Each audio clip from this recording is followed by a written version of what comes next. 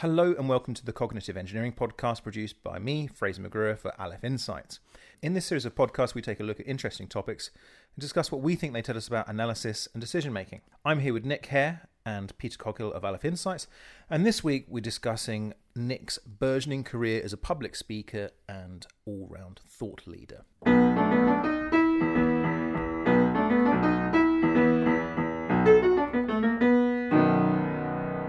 Nick, tell us about this new direction in your career. Well, I think I was thinking about a recent talk that I gave at a meeting in the city, which was lots of sort of trendy, startup-y, hipstery type people there, and like I was a bit like me. So I was among friends, but I was. Even though I speak in public a lot, do lots of talks, standing up in front of people, whether they want me to or not, and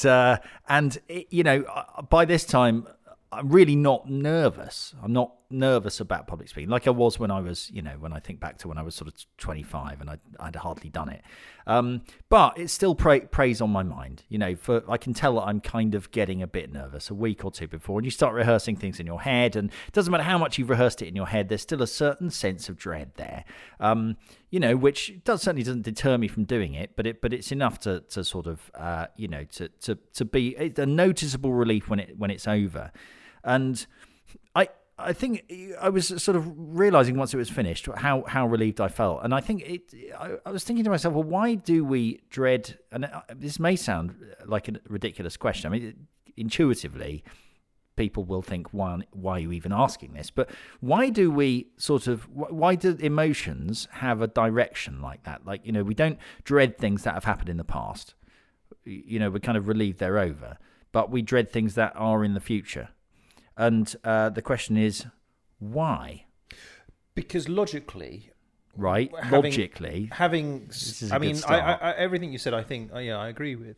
Because logically, once we've become experienced enough, we know how we're going to feel afterwards. So but why then? Why can't we just sort of feel that excited and happy? Right. So why don't I get excited about the thought of it being over? Why instead do I dread the completely made up, imagined things that might go wrong? Well, fortunately, we have a fellow thought leader with us here today. So, Peter, what do you reckon? Another interesting. I'm not going to comment directly on that, but another interesting thing is sort of retrospective enjoyment. So the relief that Nick felt, and the kind of having got over this thing, which was a bit difficult or a bit scary, he felt happy, and there was sort of this retrospective enjoyment thing that happened.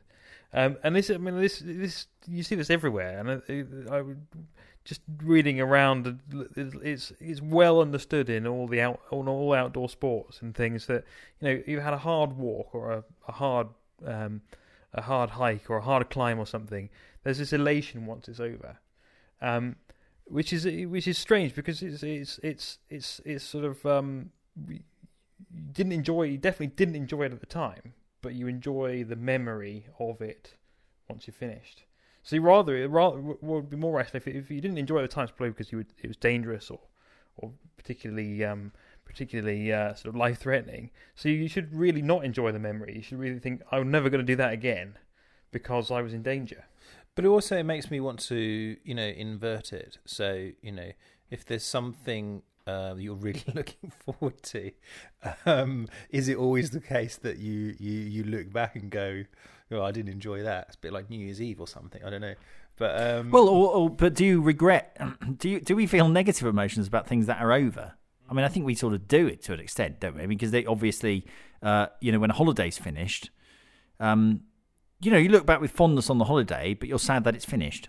Sad that it's over. Yeah. Well, I think you're sad about going back to work, aren't you? That's maybe it's preemptive dread. Yeah.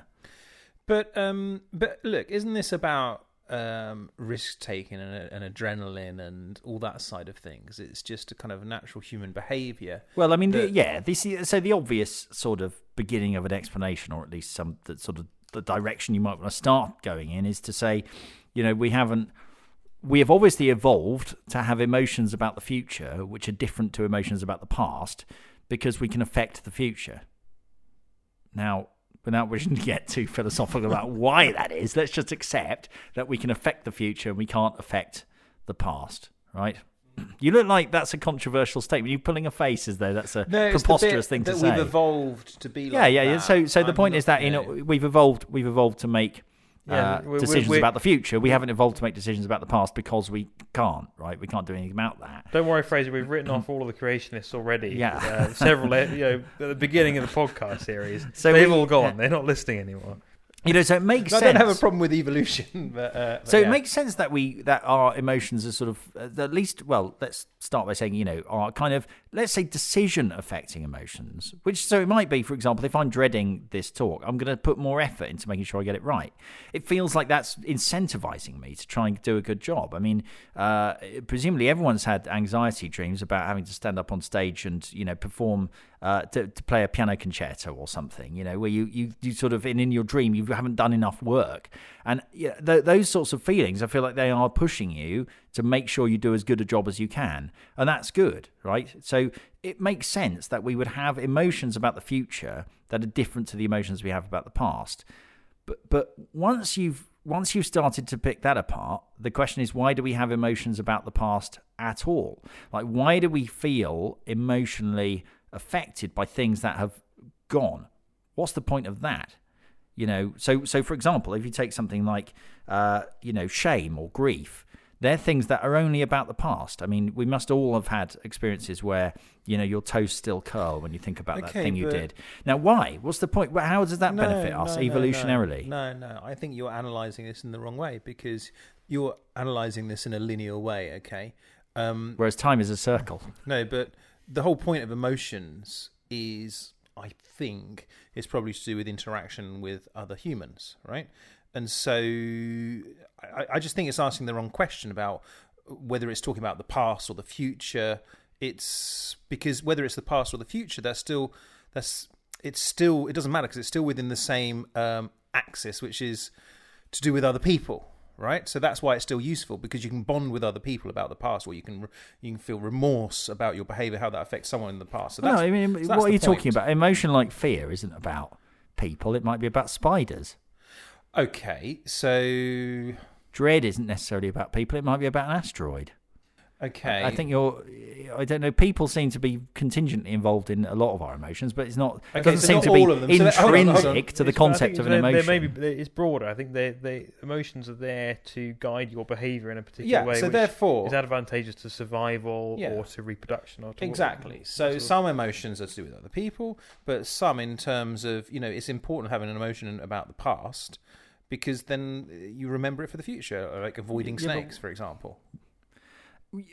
Right. So this is possibly one of the reasons why you might think we experience emotions about the past, is that it deters us from experience. So negative emotions about the past might deter us from putting ourselves in a situation where that could happen again. And positive emotions about the past might push us towards that. We do chase risks as well, though. Yeah. So, that doesn't really explain grief, though. So grief of a lost one. But I think that is where it is a human one, whereas a human one. Yeah, I agree. But you give the human thing as a part of the survival thing. So grief. Why do you grieve for lost ones? Because it doesn't do you any favours immediately. Well, we might say, because it spurs you on to protect them more. To protect the ones that are still around. Yeah, I suppose. Yeah, that's. I guess that would be the answer, or at least that would be that angle. But now the interesting thing is how the things we're good and bad at predicting about how we'll feel. So this idea. So if we've said, right, emotions about the past only make sense if we think about them in some way as informing our future behaviour, then the question is, does it work, right? Do we correctly, or do we get better at, do we learn properly about how we're going to experience things in the future? And there is, there's a lot of studies about this, about sort of predicting or affective forecasting, as Wilson and Gilbert called it in a paper in 2003, where, they looked at they did a meta-analysis of all of the studies about how good people were at predicting what they're going to feel in certain situations. And it turns out that people are good at predicting predicting the emotions they'll experience. So people will say, well, if I'm in a room with a tiger, I'm going to be scared. And people are good at predicting whether they'll be feel positive or negative about things. But people are really bad at predicting how bad they'll feel and for how long. So people tend to, and this perhaps goes back a bit to my sense of dread before giving that talk, which was like every other talk I've ever done, and it would have been fine and everything was going to be okay. But the sense of dread was much bigger than any kind of consequence that could have occurred, justified. And that's part of this issue about not being able to anticipate. Well, it won't be too bad. And studies have been done on people who have got HIV or lost a limb or whatever, and where they've been they happen to have been questioned. How bad do you think things are going to be? How will you feel in a year's time? And in a year's time, actually, they're fine. Their life has adjusted perfectly well to their new situation. They're more or less, in terms of life satisfaction, where they were at the start, where they were before it happened. And a similar thing with people who've had like lottery wins, where people think it's going to change their life for the better, and it doesn't. That more or less people kind of go back to a level of life satisfaction they had before. Now, why? Why don't we learn? Why don't we learn? Well, it doesn't matter. And why doesn't that affect our future behaviour? Yeah, I mean, I think I have a suggestion, but I don't want to sort of monopolise this. I think that effect maybe it's just that we are quite macroscopic in our thinking. Myopic in our thinking. We can't imagine really a world in sufficient detail beyond like a week or two. And that affect. So we were always planning and thinking about the short term. Yeah, and that in fact that ties into some of the things that the ways that people respond to in these kinds of surveys is people will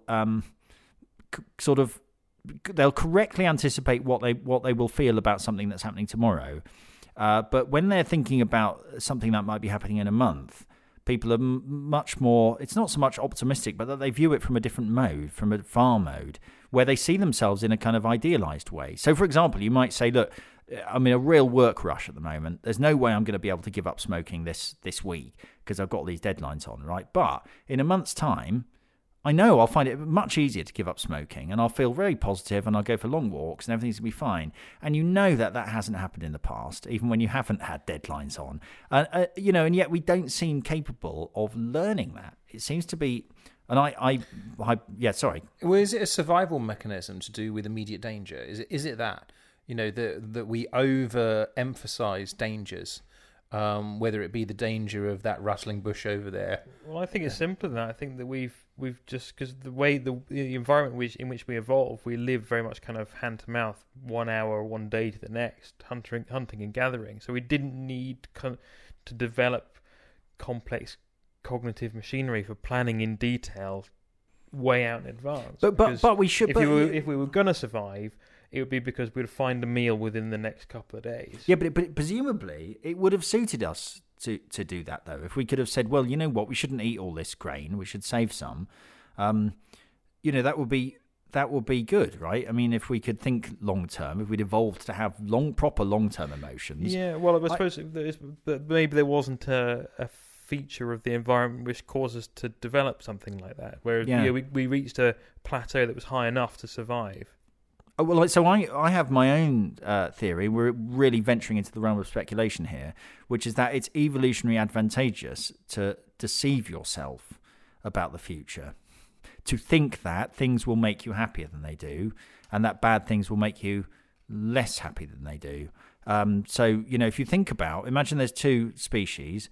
One species sort of has accurate beliefs and knows that, well, even if we move to that next valley, which will be a pain in the bum, it won't make us that much happy. Yeah, there's more fruit, but we'll just find new things to be upset about. We know that wherever we go, there we are, right? And we should just sit in our valley and be happy. Sounds like my family. Compared to another species who go, right, well, I know this valley turned out to be not all that, but the next one, that's really going to make things kick off for us.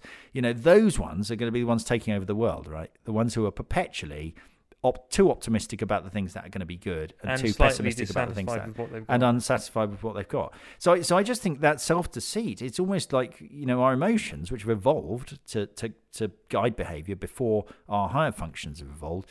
It makes sense that our higher functions shouldn't be able to sublimate that. That even though I've done talks like this hundreds of times on the reptilian level, I'm still scared of it, and my reptile brain hasn't learnt that these things are fine, and in a way that's good. Yeah. Were you saying that it's an evolutionary advantage to overemphasize both the positive and negatives? This is my theory here. Yeah. Is that yes, is that if we had evolved to form accurate beliefs about our future emotions, then we would actually be kind of worse off in some ways. Let me rephrase that. We as a species would be worse off, but as individuals would be happier. So the point is that being perpetually unhappy is good for the genome, but bad for the individual, right? So your genes are pushing you to do stupid things, basically things that you're pushing you to go further than is justified by the reward you'll get, because it's good for them. But it's which is not particularly controversial. That last point you said, I think, that our genes aren't always good for us as individuals. Yeah. I'm glad. I think Rich Dawkins would be glad that you agree with him. Yeah. I'm sure. So you've been converted from your previously creationist stance. There's something I want to say. So look, there's a couple of things I want to ask about. But one is, so that was one example. Can we think of anything exciting, anything interesting that was the thing that you have dreaded most and then turned out to be okay? Or the thing that you dreaded most and actually turned out to be bloody awful afterwards? Well, it's not dread. For me, it's the retrospective enjoyment thing, which is definitely I've got lots of experience in, and that's the kind of the looking at it from the other thing. So something that you thought was going to be good turned out to be rubbish when you were doing it, and then afterwards turned out to be okay when you remember it. And there's a couple of times when I've probably nearly died on a mountain climbing and hiking due to bad weather that we didn't predict. But when I look back, I think actually that was quite fun, which drives me want to go and do it again. Yeah. And why that is I don't know, complicated. But I found a quite a fun taxonomy of enjoyment by Lepper and Malone, and they suggest there's different sort of classes of sources of enjoyment. They were thinking about computer games, but I think it could be applied to other things. And the things like the factors such as when I challenged myself, I was recognised for having done something clever or difficult, and it was done in cooperation. Those are all kind of the factors which make that memory enjoyable. It sounds like a description of a Stone Age hunting party. Exactly. Makes perfect sense. Yeah. The retrospective thing, and just another sort of citation I wanted to pop in there. 1972, Krogansky, retrospective misattribution and task enjoyment. So they did a study where they got two groups of people playing a game, same game, and the game was intrinsically designed to be fun, so they get some enjoyment out of doing it. And then after everyone had played, one group were awarded a prize if they were successful, and the other group weren't. And then time passed, and they were interviewed again about that experience. Basically the conclusion is that the people who were awarded a prize enjoyed the thing that they did less. And they attributed the enjoyment to having got a prize rather than to the game itself. So that doesn't explain it, but it shows you how flexible the sort of human psyche is in terms of memory. Yeah, there is this big distinction, isn't there, between, which I think we've touched on before, between the experiencing self and the remembering self, which I know Daniel Kahneman's done work on, about looking at people's recollection of traumatic events or positive events, and it turns out that what we experience and what we remember are totally different. And when you're responding to surveys and things about what's happened, it's your remembering self which takes control. Your experiencing self is kind of pushed to one side. So we are what we remember when we're talking about things, we are talking about what we remember. And that's only loosely connected to what we've actually experienced, which is really, really strange, but makes perfect sense. If you think about those two selves as different, as quite distinct, then what Peter's talking about makes perfect sense. You know, it's the remembering self who signs up for that grueling mountain hike, and the experiencing self who has to go through it. Yeah. poor old experiencing self, constantly being pushed into stupid things by remembering self. I'm doing this for future me, damn him. Yeah. You know. I mean, just very briefly, there's something I want to discuss in a moment, but before I do, I just remember, okay, it's not quite the opposite, but an experience that I was dreading that was awful and then scarred me for life afterwards is, and this happened repeatedly, when I was a kid between the ages of 8 and 10, about once every 3 months, I played the piano, and on a Sunday, they used to put on these mini recitals that we had to go and play our instruments. Recite. And I just always dreaded it. I just hated playing in front of people. I always was a bag of nerves. I always felt a bit, messed up the piece, and then afterwards felt humiliated and probably got shouted at by my mum on the way home, you know. Actually, no, she didn't do that, but she was definitely disappointed. And I every single time I dreaded it. Every single time it went wrong. And even now, I mean, I thought there was going to be a day where everything went wrong, and then someone came up to you and said that was the best experimental jazz piece I've ever heard. here's £50,000 and an invitation to Carnegie Hall. Yeah, still waiting for the moment. But listen, before we do, I don't know. So I just need to chip in with my dreading. Oh, go on then. Something. Go on. No, it's worth mentioning because I'm not sure anyone else. I've never heard anyone else talk about this particularly, but my first talk, sort of stand up in front of important people at work talk, which was about 17 years ago. It was about something that was happening in Chechnya, and there was all kinds of senior military people there. And as I was sitting there waiting to go on stage, I got cold feet. Now you're thinking Nick means he bolted and said he wasn't going to do it. No, I actually got cold feet. I mean, it was the first time in my life I realised where that expression must have come from. That when you're really, really nervous about something, your feet go cold. But I didn't have metaphorical cold feet. I did get up and do it. I was glad I did. But yeah, cold feet. Who knew? Okay, look, we'll wrap up there. Yeah, basically, look, it's not going to be that bad, guys. I mean, that's what people should read. The hedonic treadmill goes backwards as well as forwards. Yeah. Right? You know, things you're dreading, it won't be that bad. Don't worry about it. Okay, well, you'll be fine. Whatever happens, you'll be fine. That's what I want our listeners to take away. Well, I was dreading. I know they won't believe me. They won't believe me, but it's true. Unless you're on death row and you're dreading your execution, then you won't. Well, no, it might be all right afterwards. But might look back and go, no, that was quite fun. Yeah. It was electrifying. It's so. Look, I was dreading this podcast, and it's turned out all right so far. So yeah. Thank you for listening. I'm dreading the response to that joke. I liked it. Thank you for listening. Until next time. Goodbye.